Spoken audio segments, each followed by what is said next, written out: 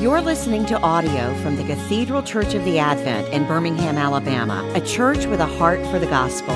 Find out more at adventbirmingham.org. A reading from St. John, the 12th chapter.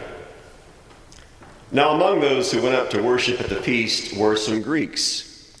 So these came to Philip, who was from Bethsaida in Galilee, and asked him, "Sir, we wish to see Jesus." Philip went and told Andrew. Andrew and Philip went and told Jesus. And Jesus answered them, "The hour has come for the Son of Man to be glorified. Truly, truly, I say to you, unless a grain of wheat falls into the earth and dies, it remains alone. But if it dies, it bears much fruit. Whoever loves his life loses it, and whoever hates his life in this world will keep it for eternal life. If anyone serves me, he must follow me. And where I am, there will my servant be also. If anyone serves me, the Father will honor him." The word of the Lord. We all know Chuck. If it dips down into the 20s, like it will tonight, evidently, and you say, "Burr, it's cold." Well, Chuck has worn flip-flops in Minnesota on days twice as cold as this. If you are proud of yourself for running your first 5K, Chuck will talk about how he'll never forget the first of the 5 marathons that he ran. And if you talk about recovering from COVID, well, Chuck remembers that time that he contracted malaria on a missionary trip to Africa after the church's plane went down and they had to run from lions while rescuing elephants from poachers. You know Chuck, we all do, because he views every conversation as a competition. And embarrassing as it is to admit, at one time or another, we are all Chuck, because nobody wants to title their autobiography, "My Unexciting, Unsuccessful, Bore You to Tears, G-Rated Life." We all want a story to tell. We all want a trophy to display. We all want to have a few stories in our back pocket in which we're either the hero or the villain, the victor or the victim. There's a little Chuck who's beating his chest and who's flexing his biceps inside each of our hearts. We all want at least one chapter in our lives to focus on how much we've done, our performance, the season of life in which we experience the greatest growth. And this is where things get weird, because that chapter, that period in our life is the one that we completely miss. It's glaringly obvious. It's the proverbial elephant in the room. But we go along as if it doesn't exist, and I think I know why. It's because that time, that season in life in which we experienced the greatest growth was when we were utterly dependent on somebody else, when we were living in complete darkness, and even if we wanted to, we couldn't open our mouths to boast. You know what I'm talking about, right? It's the 40 weeks that we spent inside our mother's womb. Think about it. From the moment that our father's seed said hello to our mother's egg, for about the next 280 days, we went from microscopically tiny to a 7, 8, 9-pound baby boy or girl. That's exponential growth. That's a remarkable transformation. And it all happened behind the scenes when we were making no contribution, when everything was done to us and for us. And it all went down when even we didn't know who we were. My point? New life begins in the dark. That's where God has always done his best work on us. It all started in the beginning. In the beginning, the earth was formless and void, and darkness was over the surface of the deep. So God kicks off his work in this world, his best work in this world, his foundational work in utter darkness. There's chaos. It's kind of an OCD nightmare. There's this vast, soupy mess where nothing is organized, nothing is yet in place, nothing is yet the way that God is going to make it to be. Martin Luther once said, "When God starts something, it almost always looks as if nothing will come of it." But that's okay, because that's where God likes to start, at what looks like inevitable failure. Now, I suspect that every one of us knows in a personal and probably a painful way, how true this is for how God works in our own lives and in the life of the church. And if you don't, well, just wait and see and you'll find out.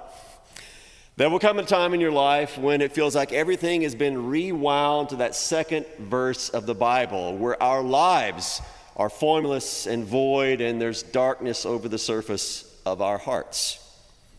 Now, I don't know what did or what will precipitate this for you. For me, it was about a decade and a half ago when I chose the nuclear option and decided I would blow up everything positive in my life. And when the dust settled, I found myself sitting at the corner of Genesis 1 and ultimate despair. For you, maybe it's been divorce or cancer, career collapse or bankruptcy, losing your home to a hurricane, or your child to drugs. And I would guess for some of you, it's happening right now. Your life feels so out of control, so jacked up that you don't see any way out. You're not the little engine that could, but you're the train wreck that could not. In fact, you may have gone to bed last night hoping and praying that you wouldn't open your eyes this morning. I've been there. That was my nightly prayer for years, because I knew that in the morning when I woke up, the train wreck would still be there. So whatever happened or will happen or is happening right now, what we're left with is more than a mess. Now, with enough sweat and know-how and time, we can usually clean up our own messes. But this, what I'm talking about, is beyond a do-it-yourself repair, because we can't fix it, because we're broken on the inside. And our hearts have been shattered in so many pieces that we're finding shards stuck in our left toe and our ear and evidently in our eyes, because they keep on bleeding tears. We're in a place that goes by a lot of different names. Call it what you want. The end of the rope, the wall. It's a deep and a dark and a nasty place, a formless and void place, a place where nothing is as it should be, where there's chaos and confusion and we don't know what in the world is going on. And it's also the place where God rolls up his sleeves, puts on his favorite music, and goes to work on us. Because new life begins in the dark. It's where God starts us on our long journey home. He's always been that way. Remember how it was for the Israelites when they were in Egypt? The angel of death passed through Egypt when? When the clock struck midnight, while the people of God were eating the Passover lamb. That night, Pharaoh finally cried uncle after his 10-long plague battle with God. He told Moses and Aaron, "Fine, get out, leave."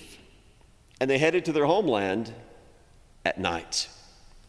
To get Jacob ready for his homecoming, God rolled in the dirt with him all night long at the Jabbok River. It was a knockdown, drag-out wrestling match between heaven and earth, God and man, toe to toe. Only after that fight, and only after a name change, only after God dislocated Jacob's hip and made him limp his victory lap, only after all that went down in the darkness was Jacob ready for the homecoming at dawn. Or think about Gideon. When God sent Gideon and his 300 men to battle with the Midianites, they went to battle at night. They were undermanned, they were undergunned, they were armed only with these ridiculous weapons of clay pots and trumpets, and they were inevitably going to fail. They looked like a pottery class that were on their way to band practice. And Gideon, their leader, was shaking in his boots. But it was here, under cover of darkness, their lives completely in the hands of God, surrounded on all sides by this vast army that could squash them like a bug. It was there the Lord gave them victory. Their newfound freedom and redemption happened when they were utterly out of control. And they were in the dark. And with us, it's no different. It's same song, 1,000th verse. Our journey home begins in a very unhomely, even anti-homely place. Now, we may feel like God has kicked us to the curb. We may think that we're on heaven's hit list. Or we might just think we're too overwhelmed to know what to think or to feel. We're kind of like mud-slathered Jacob there on the banks of the Jabbok River, fighting with someone who doesn't fight fair. Or we're enslaved Israel, and we're sitting there flossing mutton from between our teeth, wondering what in the world God is up to on this night in Egypt. Or we're Gideon and his fellow soldiers, bringing a knife to a gunfight with this ridiculously, seemingly suicidal battle plan that God has given them. But one thing is for certain. In this dark place, we are not in the driver's seat. We can't get an Uber to get home. We're going to get there God's way. And I tell you, God's way is always a weird, strange way, because God writes straight with crooked lines. You see, there's a very important thing to remember about God's career choice. He's not a mechanic. God is not out to fix the transmission of our souls and to put us back in the hammer lane on our spiritual interstate. He's not a mechanic. Neither is he a personal trainer. He's not out to tighten our spiritual glutes and to rip our religious abs and to make us more Instagram worthy. And God is not a life coach either. He doesn't kind of look at us and gauge our strengths and weaknesses and show us how to harness the good within us so that we can become even better. Because God's not out to make you good. God is not out to make you moral. And he's certainly not out to make you pretty or rich or successful. Well, if he's not out to do any of that, what in the world is God out to do? Well, first of all, he's out to bury you. God is in the grave business. Listen again to these words from Jesus.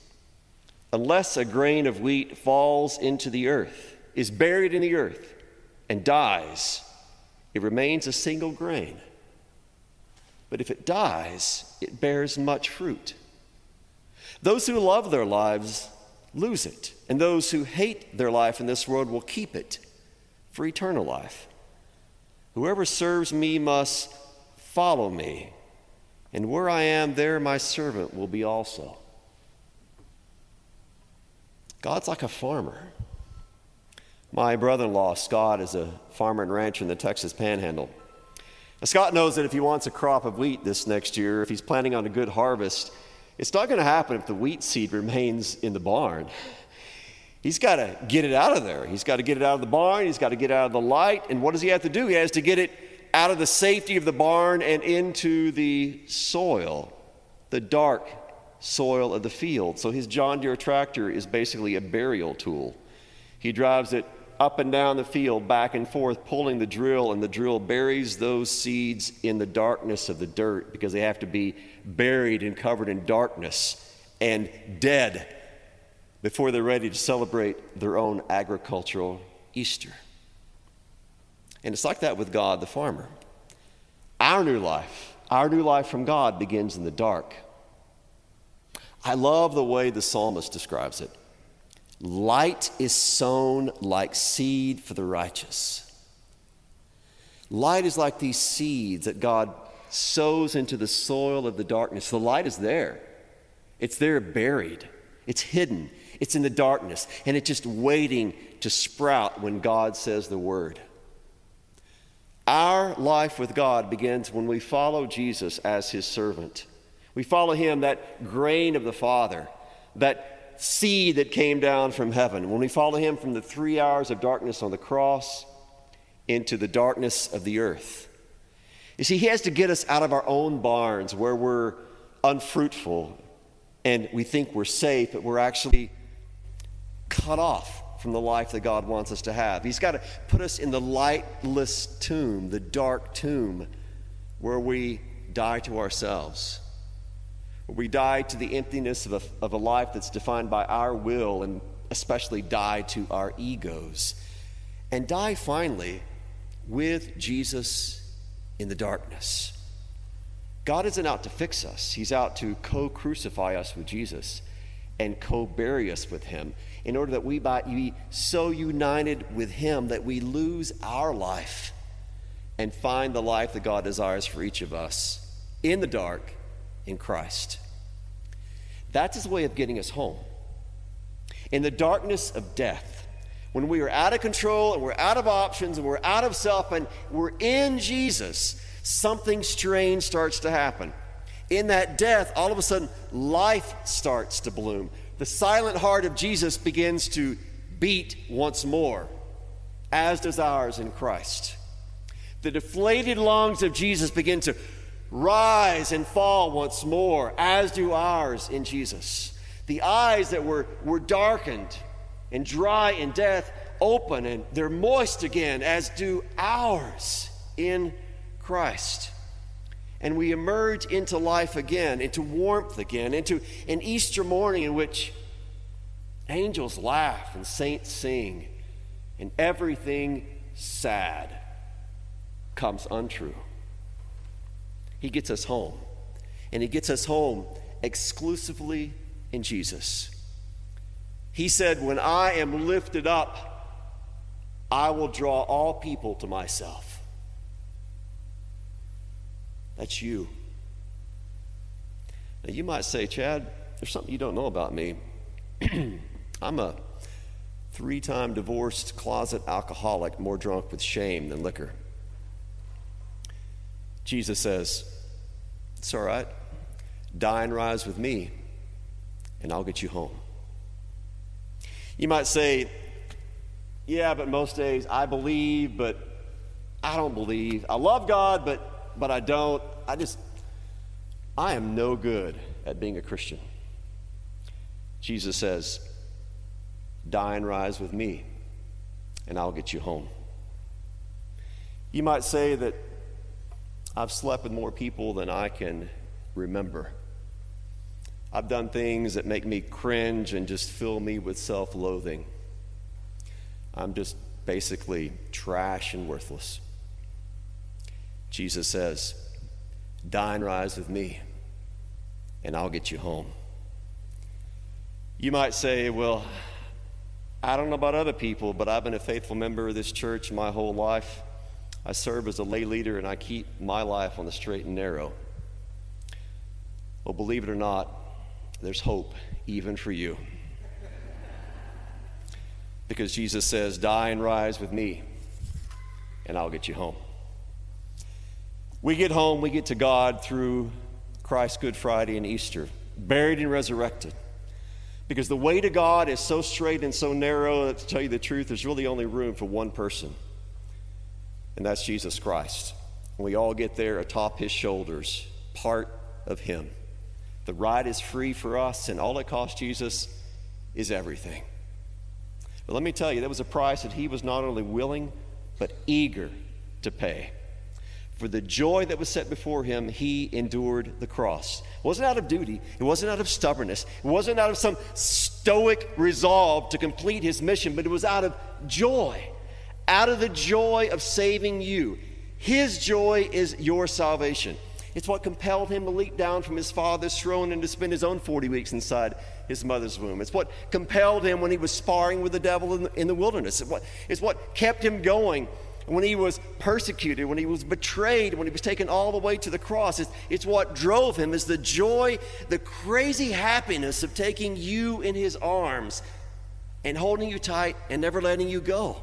For the joy of making you his child, that he could bury you with himself and raise you with himself to kick death in the teeth. Nothing has made God happier in all eternity than making you his child.